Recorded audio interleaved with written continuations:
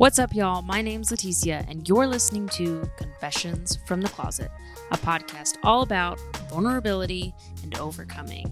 It's time we get ourselves unstuck from these boxes and these closets that we've allowed ourselves to be trapped in. We're so much bigger than these boxes we've been in.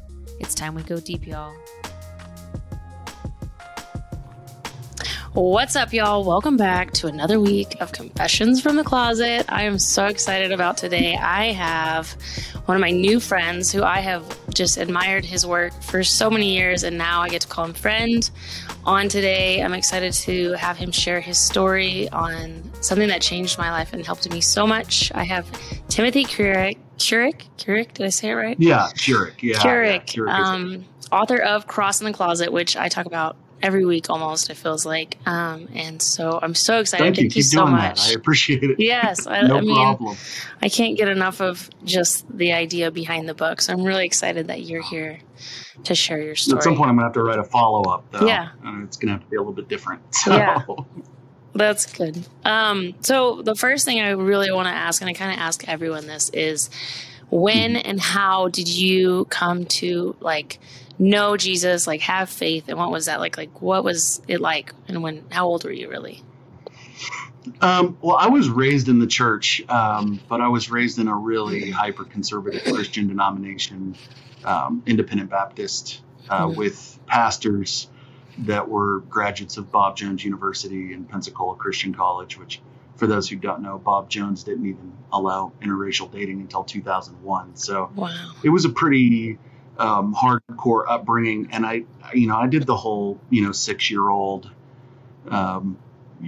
confessional come to Jesus moment in Sunday school. I think I actually came to Christ though at 18 or so, around there, when I started finally poking some holes in the dogma and started to interact with Jesus. And have a relationship with Jesus, but it still was several years until I felt like I really encountered Jesus. And so, it's still going. Yeah. It's a work in progress. Right. It should be. So one thing I was looking at when I was just looking at old interviews of yours was someone had asked, they asked, when did you first start believing that being LGBT was wrong? What was that story like?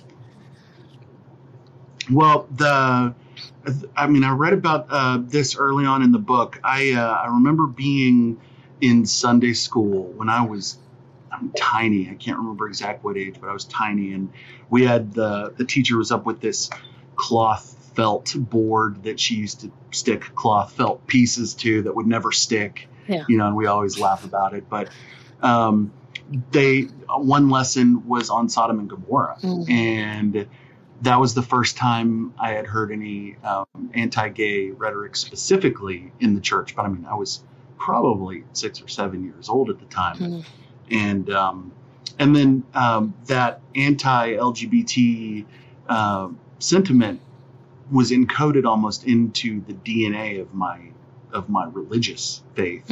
I like to differentiate between my religious faith and my actual faith. Yeah. But yeah, so as long as I can remember, as long as I've considered myself a Christian up to that point, I had believed it was an abomination, unnatural, a sexual sin, not anything involving identity or who you were created to be, that kind of thing. So yeah. It's crazy that it happens so young. I'm just like, wow, my daughter's 10. I'm really thankful that's not something. Obviously, we wouldn't be in that church. It wouldn't work out. Yeah. Well, it was 30 years ago, so thankfully some things have changed. Not enough things have changed, but some things have changed. Definitely. So, so I wanted to just talk more about the book. So you were at karaoke with one of your friends, and she came out to you. Yeah. And this is how the whole journey started. So can you tell me about that a little bit? Yeah, that was the inciting incident for me. Yeah. So my best friend Josh, who is still my best friend to this day, I was hanging out with him the other day. He started going to this little dive bar called Springwater. And if you're familiar with Nashville, Tennessee at all, it's right next to Centennial Park behind the McDonald's. And it was a speakeasy during Prohibition. And now it's just still a total dive bar. But on Tuesday nights, they had what we ended up jokingly referring to as lesbioke, because there was a pretty heavy population of LGBT folks in there. But he started bringing me to that, and I found this amazing community of people that were loving and non-judgmental, and pretty much the opposite of everything that I had been around all of my life. Yeah. And I fell in love with that bar. I fell in love with singing Tenacious D songs with my buddy, and the community we had that extended outside of that bar, and all the regulars. There was a pretty core group of regulars that attended.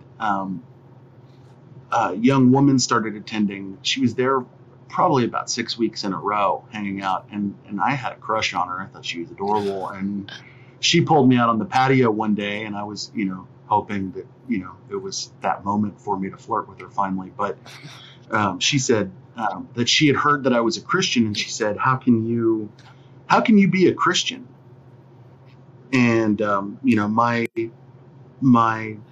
the hairs raised up on the back of my neck. I started feeling myself getting defensive, and I was trying to figure out a way to answer her question. And before I could say anything, she broke down in tears, and she said, I came out to my parents, and my dad said that he wouldn't pay for the education, like room and board, of a faggot daughter. And her mom said, come back when you're fixed. Wow.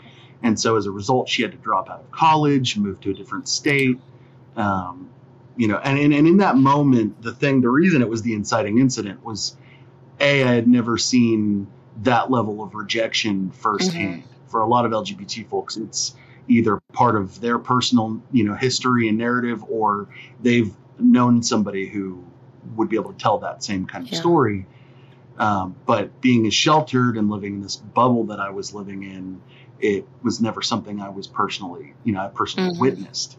And I found myself in that moment more angry at her parents for not explaining it to her the right way. Like they could have somehow made her know she was an abomination without making her feel like an abomination. Yeah. And, I was not present in that conversation. I was not, or in that situation. And I had this precious young woman crying on my shoulder, and all I was thinking about was what the little religious voice that had been programmed into me was telling me to say, and how to convert her, and how to save her. And as soon as she left, I felt a real aha moment. It was like one of the first times I felt like God spoke to me. I write it about a little bit more generically in the book, but I feel like it was probably one of 2 or 3 instances in my life where I felt like God was like, hey, so that voice you just listened to, that wasn't me. We're going to have to fix this. And thus the journey began. Wow. That's crazy. So did you feel like he called you to do it, or was that just something that you decided this makes sense? I felt like he called me to do it. No, I mean, I'm always hesitant to, say anything I'm doing is God told me to do this, or God told me to do that. But it was a very personal whisper in my ear that I very much feel was the Holy Spirit. Totally. So then you embark on this journey, which is totally the whole book. But you decided to literally walk a mile or a year in her shoes. Well, as literally as I literally. Can. I mean, you did walk in. I read it as a brand new out of the closet person, and I mean, it helped. Well, I gotta be sensitive. Well, and that's I probably say all the wrong things. Sometimes I'm like, I don't know that I'm politically correct all the time, but I try my best. And so that, as a brand new person out of the closet, your story and your willingness to come out to your whole family as you were gay and try to understand and have empathy in a way that I've never seen anyone do for this community. It meant everything to me. And just, I shared. Thank you for saying that. Yeah, no, Oh, you're good. I shared the book with my mom. I know I gave it to her, and I think I even tried to give it to other people that were in my circle at that time, because I was just like, if they could just understand it from your perspective because you never had to live that. So if you can tell me a little bit more about that journey and how you started it, really for the viewers. Obviously, I know the story, but I think it's so important. Yeah. Well, I think the first thing that I realized after she left and I had this idea kind of forced on me in my brain that I was going to do this, I realized that there's no way I could ever understand what my friend was going through in feeling that rejection. But I did realize that I could understand for myself how that label of gay impacts so many people's lives, that once people identify you as that, if they're anti-LGBT or just, and believe it's a sin, they will almost forget about every other label that could be attached to you and just focus on that, hyperfixate on that one thing that they disagree with or are against. And I knew that given the fact that I was a college pastor at the time, that it was gonna be an interesting experience, and that my super conservative religious family was gonna have a really hard time with it. But I knew that coming out and saying that I was gay, going into the closet as straight, so I could also kind of experience what denying self was like, and denying my identity was like, and get a glimpse of that too. I felt like, it was the only way that I could bypass, what I think would have ended up being 20 years of therapy and a bunch of, a much harder road than I even went through. So I made the decision. That was when she came out to me, that was June of 2008. So in January of 2009, I came out to friends or family first on day one, then friends day two, and then social media on day three. And I expected a lot of things. I did a lot of research, read books, accounts of people coming out, horror stories and positive stories, and spoke with people, made friends with Mel White of Soul Force and Jay Baker, Jim and Tammy Faye's son, who's become a friend, and asked them about all their experiences. And so I was expecting, 75 coffee invitations where people would proselytize. But the shocking thing was just the utter silence that I was met with. Martin Luther King Jr. said, in the end, it's not the words of our enemies we'll remember, but the silence of our friends. Yeah. And that silence was just absolutely deafening. Yeah. So I went from having this vibrant social life and community and religious family and everything to having almost every relationship in my life just ripped away from me, cut off as though I had died. And that was an eye opener. That was the first, kind of shoe to drop. Yeah. Wow. So then you decided to immerse yourself in the gayborhood, as you call it in the book. And and what did you experience it's there? Still there. Yeah. It's still there? Yeah, it is. I drove by it the other day. That's awesome. I was in Nashville on Church Street, which I thought was appropriate. Yeah. I started going to church in the little gayborhood of Nashville, and I started going to a bar called Tribe. It was more business professionals, 21 and up, after work drinks and opportunities to socialize and make new friends. Started going there, and then I got a job at a cafe a few doors down that was attached to an LGBT bookstore called Revive Cafe. And so becoming a barista at that cafe was amazing, because then I wasn't just in a bar. I was in this cafe. I was hanging around families and kids and groups of adults, and ended up on a softball team in an LGBT softball league, which I was the absolute worst at. I mean, terrible. Yeah. I thought I was going to be amazing, and I got schooled. But yeah, I mean, it was just, I decided that since my entire community had almost just rejected me overnight, that the only thing I could do was try to find a new community of people. And what I found was this environment where people, complete strangers, would begin to invest in me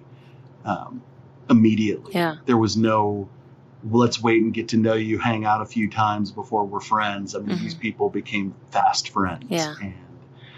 And I just started realizing that if I could just find a church that was like that, it would probably be a game changer.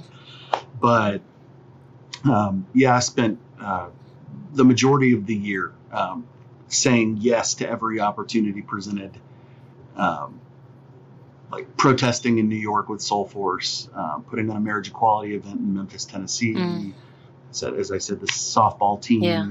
I just wanted to experience as many different facets of the community as I could. I volunteered at Pride Day. And it was one of the most beautiful experiences of my life, was finding a new community and finding actual acceptance. Yeah, that's just so important. So then you're living your life in the closet as a straight man, and everyone rejected you right away. So how did that year go with your family coming around? Did they come around? Did it get easier? I think my mom came around more than anybody. I think, and I think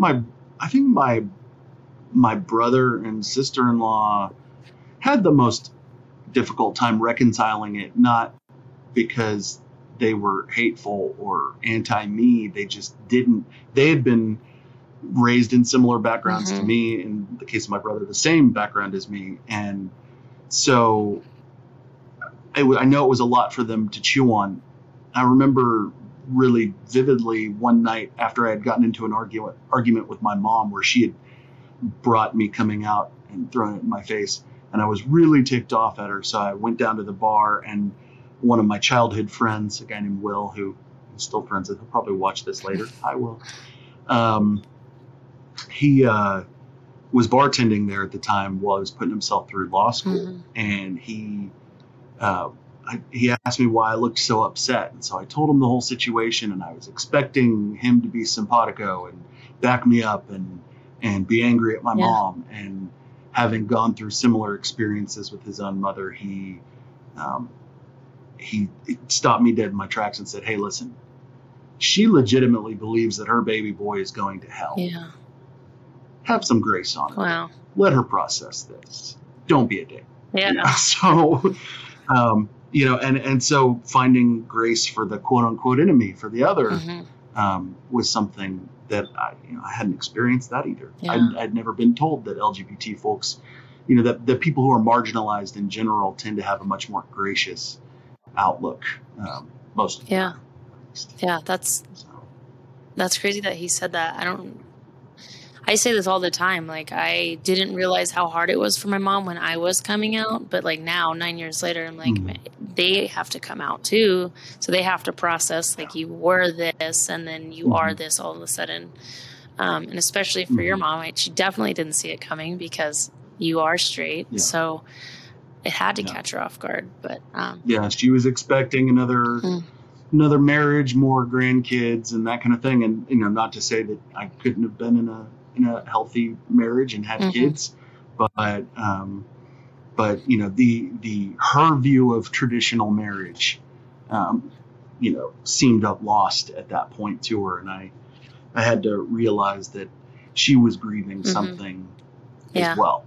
And thankfully, she ended up coming around quite a bit, and is one of the more gracious people that I know now in my life. Has been met a lot of my LGBT friends and welcomed them and loved them and accepted them and affirms them and wouldn't try to change them. That's for awesome. So that's great.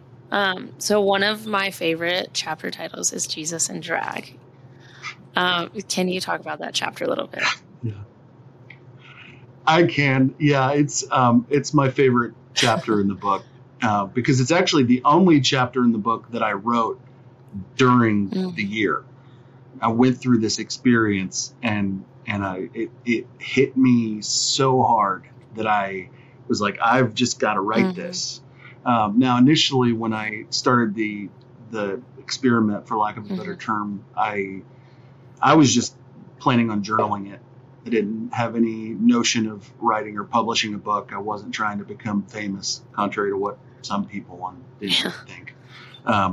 Which, by the way, you're not going to become famous writing a book, no matter how well it does, unless you're J.K. Rowling or something. But I was journaling this stuff, and I realized one day that I knew I wanted to share it in a bigger way, but I didn't have any idea of how I was going to do that. So by the time the situation happened in Jesus and Drag, I was solidly okay. I'm going to write this story for other people too. And I was working at Revive Cafe. I believe it was June 2009, and I still had some issues at that point. I had overcome what I would consider to be my fear of LGBT folks and the labels that were ascribed to them, and the stereotypes I had learned about them in church and that kind of stuff, because I had developed so many friendships and stuff. But the question of are gay and Christian mutually exclusive terms was still something I was really wrestling with. And attached to in the neighborhood, you'll notice this is a trend. Everything is attached to everything. Next door to the cafe that I was working at, there was a community center, and I walked outside on a break one night, smoking a clove cigarette. That makes me feel old. And I heard a song playing that I didn't recognize, or I recognized, but I couldn't put my finger on what it was. And I knew that they were having karaoke that night. So, but I was standing there. What is that song? What is that song? For some reason, it just felt like it wasn't supposed to be hearing that song. And I walked in through the first set of doors into this, room, and then the what do they call, lobby of the community center. And I heard the song louder, still couldn't understand the words coming out of the mic. And so I walked through the second set of double doors. And when I got inside, I looked up on stage, and there was, at the time, Jesus and Drag is a misnomer.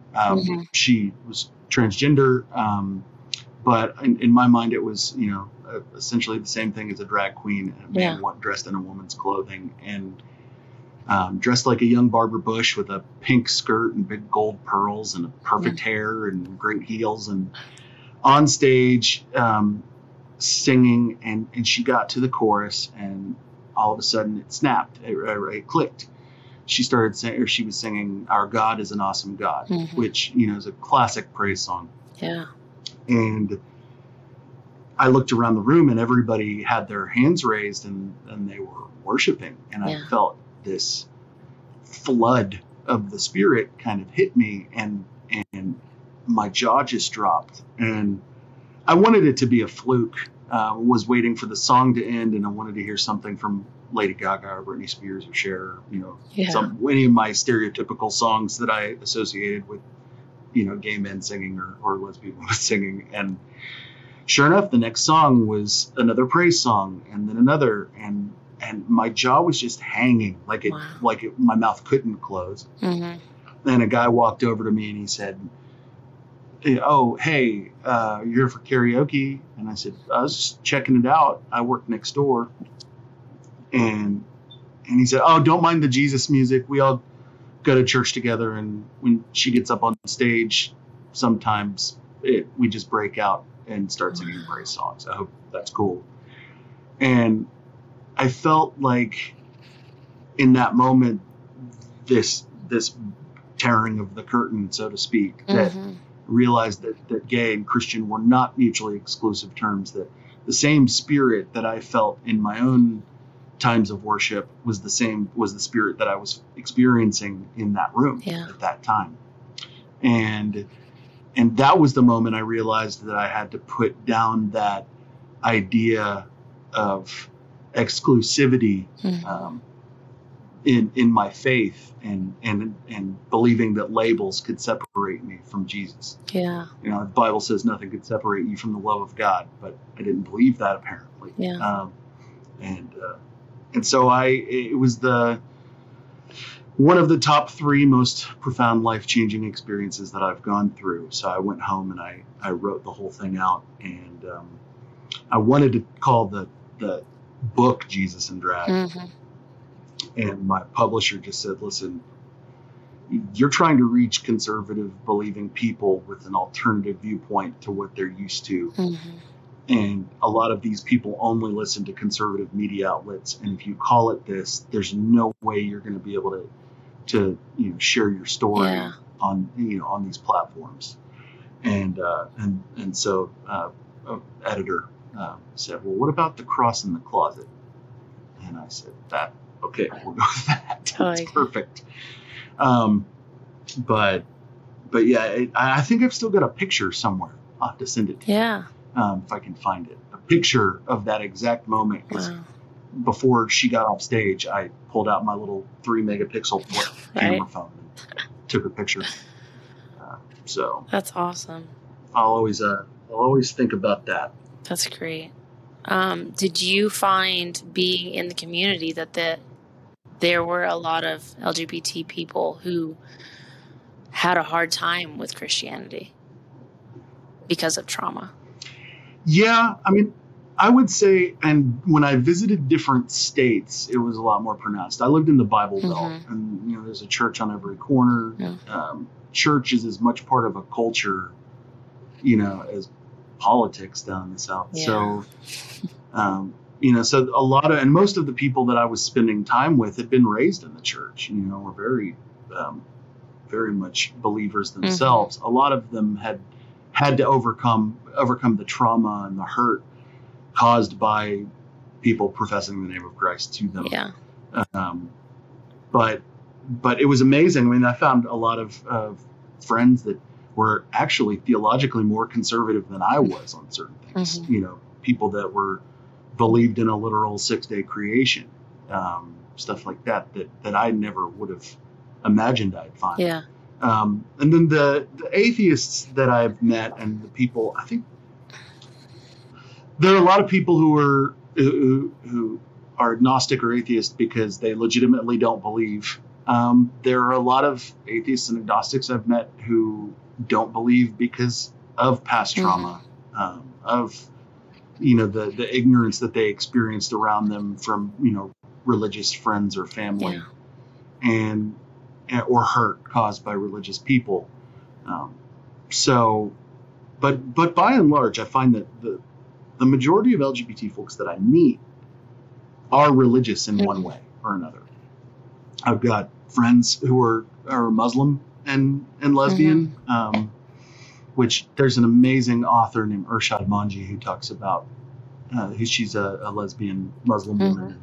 She goes on CNN and debates imams, and she's got a book called Love, Allah, and Liberty. And then I forgot the main one, the first one I was exposed to about her. But she's absolutely a pit bull in all the right ways, and awesome.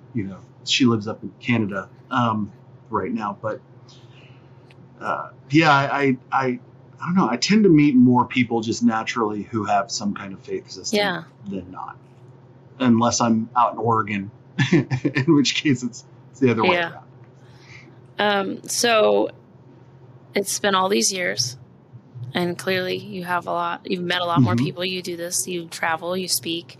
Do you speak mainly about that journey? So initially, yes. The first few years after the book came out, I was speaking at a lot of college campuses and churches and conferences that wanted to hear somebody who had kind of walked in both worlds, and a pastor who was affirming, who had a non-affirming congregation would often bring me in. I've been in churches where they were on the fence about whether or not they were going to become gay affirming as a church or not, and wanted me to come in and speak to their congregations. That was initially it. In 2015, I was given the opportunity to do a TED Talk in Greece on the island of Syros. And which was amazing in every possible way. But the Greek Orthodox Church, while they're socially less religious, almost kind of like Italy too, they're very socially liberal, but they're still operating off of the dogma of the dominant religion in the area. Mm-hmm. And so I guess in Athens, it was kind of a big controversy. And so the people organizing the event were college students. So they thought, well, we can ruffle some feathers for the event and we'll bring this guy out. And at that point, I realized, okay, well, this isn't just an audience of conservative Christians or LGBT folks. How can I distill the message and the things that I learned from my experience into a much broader topic? And I had always, written about in the book and after the fact about empathy and about intentional empathy. And so my TED Talk was on practicing intentional empathy. So I used my story as a vehicle to deliver that message that I felt was kind of more broadly applicable to people, or would be able to impact more people. And since then, with the exception of one event in Canada, a Human Library event where they specifically wanted me to tell my story, I've begun speaking more on the topic of empathy. In fact, the book I'm going to be working on October through December and finishing is the book Practicing Intentional Empathy. And I've written 2 versions of that book, and I've trashed both of them. The first time because Donald Trump became the president, and at that point I lost all empathy, as I think a lot of us experienced. And then the second time because I went through a divorce and realized that I didn't want to put out this message of empathy and be a hypocrite. I wanted to be as authentic as I could, and I wanted to also write the book in the context of somebody who's gone through those things and able to refer back to those things. So yeah, I typically now empathy is the topic, because I feel like that's kind of the lifeblood of a thriving culture and society. Yeah. You mentioned in an interview that you expected to be, I guess, welcomed like Jesus when you came out to like your Christian friends. And then you didn't experience that, but you did experience it from the LGBT community. So did that change your version, seeing it in a new way? Did it change your version of how you saw Jesus? Absolutely. Yeah. I mean, I think Jesus, by his character, tends to always err on the side of the oppressed, not the oppressor. I mean, he was very much a radical figure that, almost single-handedly toppled an empire. And, I think the reason that people, even my atheist friends love the Sermon on the Mount, for example, have a deep, profound respect for the words of Jesus, the words in red. And I think that I had always been given the empire version of Jesus, and I had not ever been introduced to the servant, not vigilante. What's the word? I mean, the guy that was swimming against the stream, that was siding with the oppressed, and that was very much a side of Yeshua that I had never met and was thrilled to meet. Yeah, because I feel like, kind of personality-wise, I'm naturally prone to instigate things. I'm not afraid of confrontation. Yeah. It's made for some interesting experiences. But the Jesus the Jesus I know now, I don't seek in a church building. I seek on the farm when I'm working on my family farm. When I'm out in nature, when I'm speaking to friends and having heart-to-hearts with friends. Yeah. And the fellowship I get from that has been a balm for my soul. I still think I have a certain level of almost a PTSD from my religious experiences and from that year. I've also gotten older and wiser and started realizing how intricately connected religion and politics seems to be, and that is off-putting. So it's very much more personal and relationship driven now than it is communal and social. Yeah, I like that. I think that's important. It's all about relationship, and our pastor at our church has been like talking about like breaking the spirit of religion and how Jesus was and how what we interpret in the Bible of women aren't supposed to be speaking in the church is totally wrong. And he proves that by Jesus sitting next to the woman at the well, or by Jesus having Mary Magdalene come along with him. All of that was culturally not acceptable, but he did it anyways. And I just think it's so important because hadn't she been married 5 times? Yeah, something crazy. She was it was totally wrong for him to do that in that time. And he was showing us something, and religion has just done a terrible job of painting the picture of who Jesus actually was and is. And I'm really lucky to... Well, I think the... Oh, no, you're good. I just feel really lucky to be under a pastor who is not afraid to preach these things that they need to be spoken on, and they're important. So I'm sorry. Yeah. Go ahead. Well, oh, no worries. Not at all. There was a little bit of a lag for a second, and I thought you were... So, I think one of the more enlightening experiences I've had since the book came out was I went and spoke at 2 conferences in Rome, May-ish of 2013. And the first conference was at a high school, and the second conference was at the first Protestant church ever built in Rome. Wow.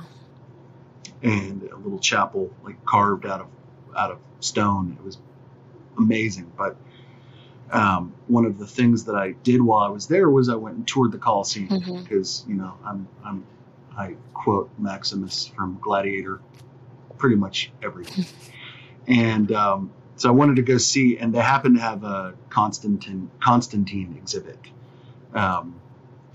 And I had done some research on Constantine bringing Christianity to Rome and making it the national religion of Rome, and why, and how he used the Christian faith to get people on his side so he could overcome the other 2 regional emperors and take it on for himself, and then offered all the once persecuted Christians, power and political authority and money. And I feel like, there's a quote, the church is a whore, but she's my mother. I think it's St. Francis said that. And I think that was the moment I realized that the church and state jumped into bed together. And then that started unraveling everything after that for me. And the ways that power and money and influence and structure and buildings and 501c3s have learned the spirit of the movement of Christianity, organic Christianity, and not in all cases. I don't want to generalize completely here, but in my experience, I've visited many, many churches, and there are far more phony religious churches than there are Christ-following, Christ-honoring churches. Yeah. And that's very sad. I mean, we live in the Bible Belt of Texas, and so it's there you go. It's only by God's grace and plan that we found a church that has me on a worship team and has baptized my daughter and dedicated my son. Like, that's not normal, and I'm excited for the day that more places like that, because for me, a house of worship is important, but every story I hear, the more I do the podcast, the more stories I hear, usually on TikTok, the more I'm just like, man, like, how do we fix this? Because it's a mess. And it breaks my heart to hear all the trauma stories. Like, I have my own trauma, but I'm also like super lucky. I know this isn't a normal thing. So it's just, how do we fix it? Did you always live in Texas, or did you? Yes, I grew up in Austin. Did you grow up? I grew up in Austin, Texas, and then we moved to Amarillo. So it's a little different. I just went to Austin last week, and I was like, man, this is way different. Now being married with 2 kids. Yeah. I was like, I feel like I stick out less here. McConaughey is going to be the... I think Matthew McConaughey is going to take over Texas with Joe Rogan. It's gonna be... But I've never been to Austin. I spent some time working in Dallas, the Dallas-Fort Worth area. I've got family out there. I've done some speaking engagements out there, and recently took a road trip that'll be in my next book through Texas and stopped in Amarillo. So I went to the Big Texan and I went to pawn shops there. Got camera equipment and stuff. It was a blast. But that's awesome. Did you like the Big Texan? Cool place. I did actually. I mean, I didn't get the challenge steak. Part of me wanted to, but no, I couldn't do that. But no, I mean, I enjoyed it. It was a good time. It wasn't the best steak of my life or anything, but it was an experience and a really cool environment. And I still drink out of the plastic cup from the Big Texan with all the records and stuff on it. But every time I see somebody going there, I've been there. I love that place. So. Yeah, it's a really cool environment. I would agree, not the best steak, but I'm picky about steaks, so I don't know. So talking about empathy, I don't want to take too much of your time. My whole goal with the podcast is not just to help LGBT people know that Jesus loves them, but also to help church people know that Jesus loves us. And how, as a straight person who went through this whole experience, how could you, what could you say, what do you have to say to both sides of having more empathy, really for the straight side to have more empathy for the LGBT? How can they, advice that you could give them to better love and understand that Jesus does love us? Well, I think the first step in that is understanding each other and people, every human on this planet, no matter what background, what country, what region, what economic class, whatever, every single person shares in common this need for otherness, to love and to be loved and to be respected and to be affirmed. And there are a lot more similarities between us than differences. Ultimately, those things are so huge and so profound in making us who we are as human beings that we sometimes that it overshadows the minutia, like political this, political that, this denomination versus that denomination, Protestant, Catholic, atheist, Christian.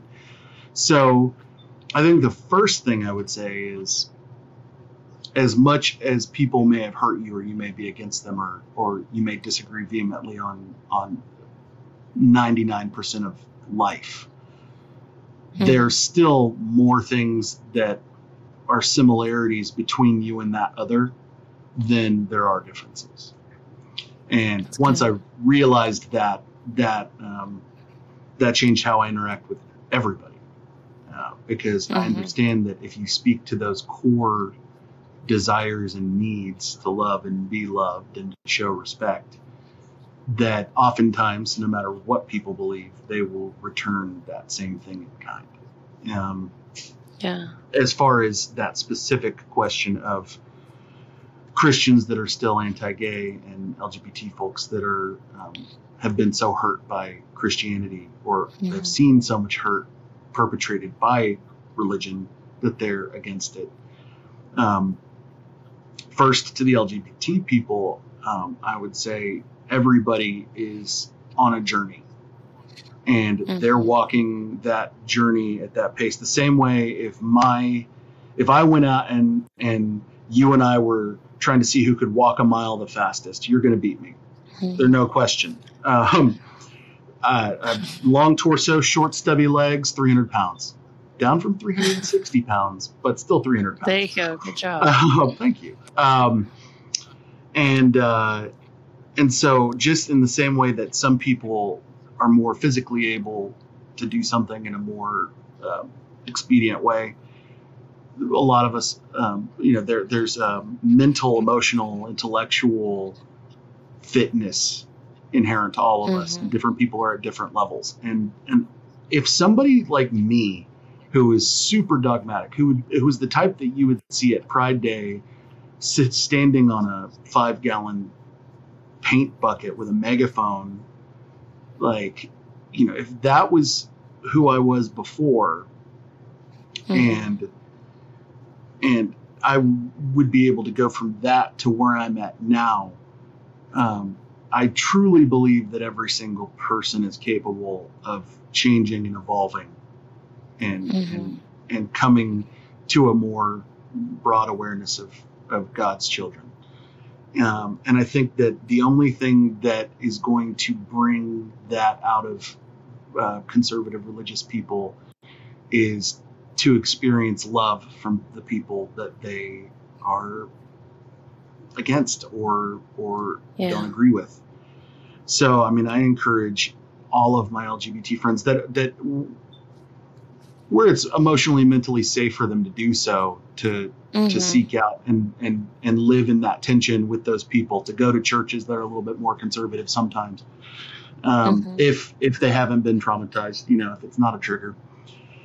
Because, I don't know the exact statistic, but I mean, even conservatives who have gay or, lesbian, bisexual, transgender loved ones or friends are a certain percentage more likely to vote for equality and not be against them, even if they still hold a pretty conservative theological perspective.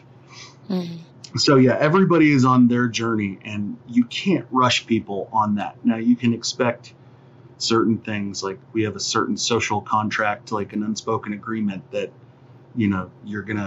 if I give you this money, you're going to bake me a damn cake, So that kind of discrimination, not cool with me. But yeah, if somebody just specifically holds a belief that it goes against what I believe, and it isn't used to harm other people directly, then I would say just give them time, love them, and walk them through that process if you're able to, and pray for them. Send out positive vibes, whatever it is that you want to do. To the conservative Christians, I always encourage them to rededicate themselves to getting to know the Jesus of the Bible, to read the words in red, see what he doesn't say, because sometimes what isn't said is as important as what is said. And the sheer amount of times that love your neighbor and things like that, take care of each other is promoted in the scriptures, is vastly outnumbers the things that it is purportedly against. And then the other thing that I try to do is and not being a biblical scholar myself, but having done quite extensive research specifically on this topic, because I knew I would be interacting with those conservative people, having a foundational understanding of how the clobber passages aren't actually relevant or don't apply, or what the actual context is in those situations is huge. So perfect example, not to rabbit trail, but Sodom and Gomorrah. If I'd always use that growing up, because I saw that on the felt board with those felt asteroid pieces, and hearing that it's to destroy the sexual immorality and the gay people, and now I know that, hey, if I go to Ezekiel 16, it tells me exactly why Sodom was destroyed. That's how it happened, because of their prosperous ease and lack of care for the other and their neighbor, and which sounds a lot more familiar as the more I live looking around the U.S. But so I think we just all have to have patience, and we have to put ourselves in the shoes of the people, especially the people that dislike us or hate us or are against us or that disagree with us, and understand that our perspective is our perspective, and we believe our right, and they believe they're right, and they believe that they're honoring God. I try to be gentle but firm in those situations with conservative believers. Yeah. That's good. Thank you. There's a very long answer. I hope I answered your question. No, I liked everything you said. It was good.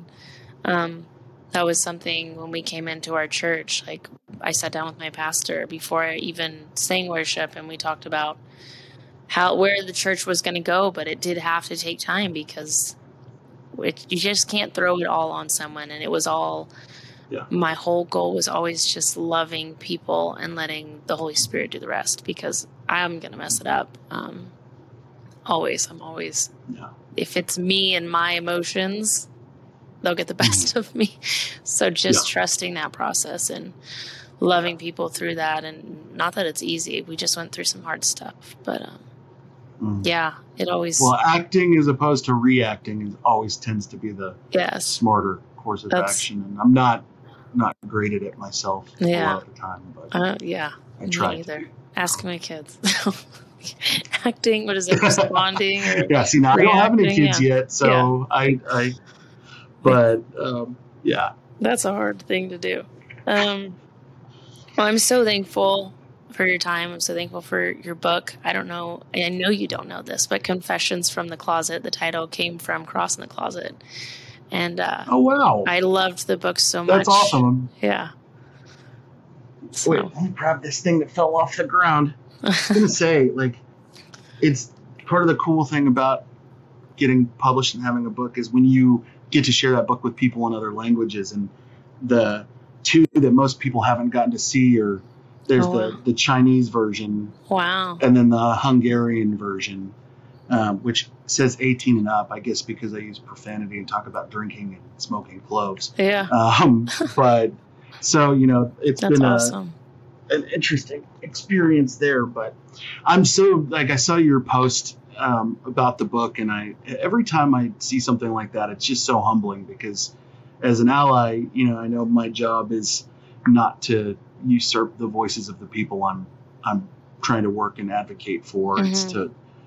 It's to walk beside them or take my cues from them or take my orders from them and figure out the best way for me to help them in whatever way I can and it's been an act of penance almost for me for the first 20 years of my life, where I was just I say in the book, a Bible banging homophobe type, to now I want to have that Saul Paul transformation, that Damascus moment. So but I was very humbled by your post, and it's like, I'm going to add you on Facebook. Message you right now. Yeah.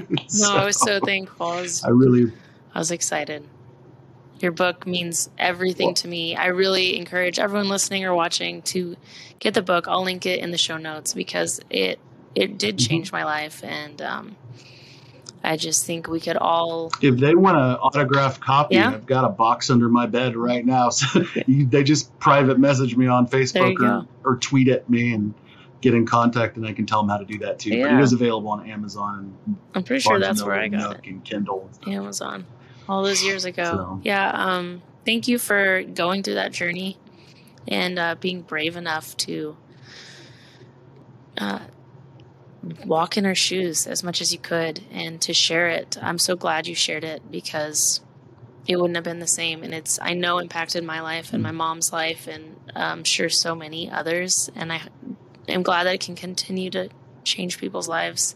So thank you for that. Thank you for your time.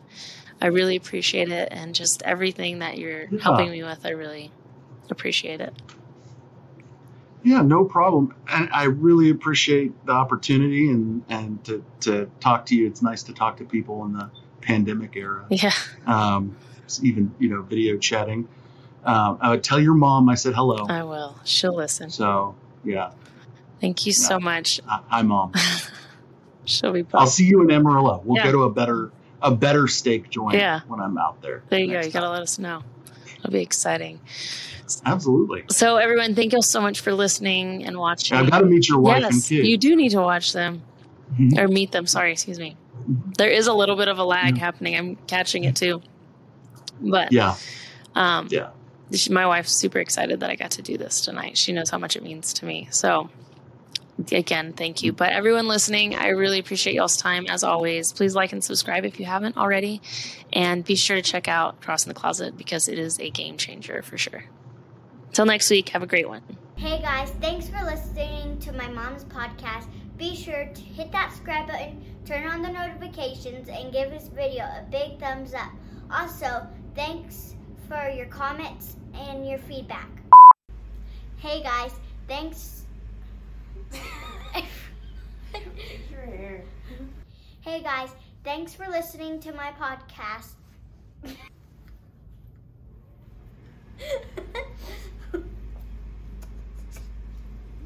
Oh gosh.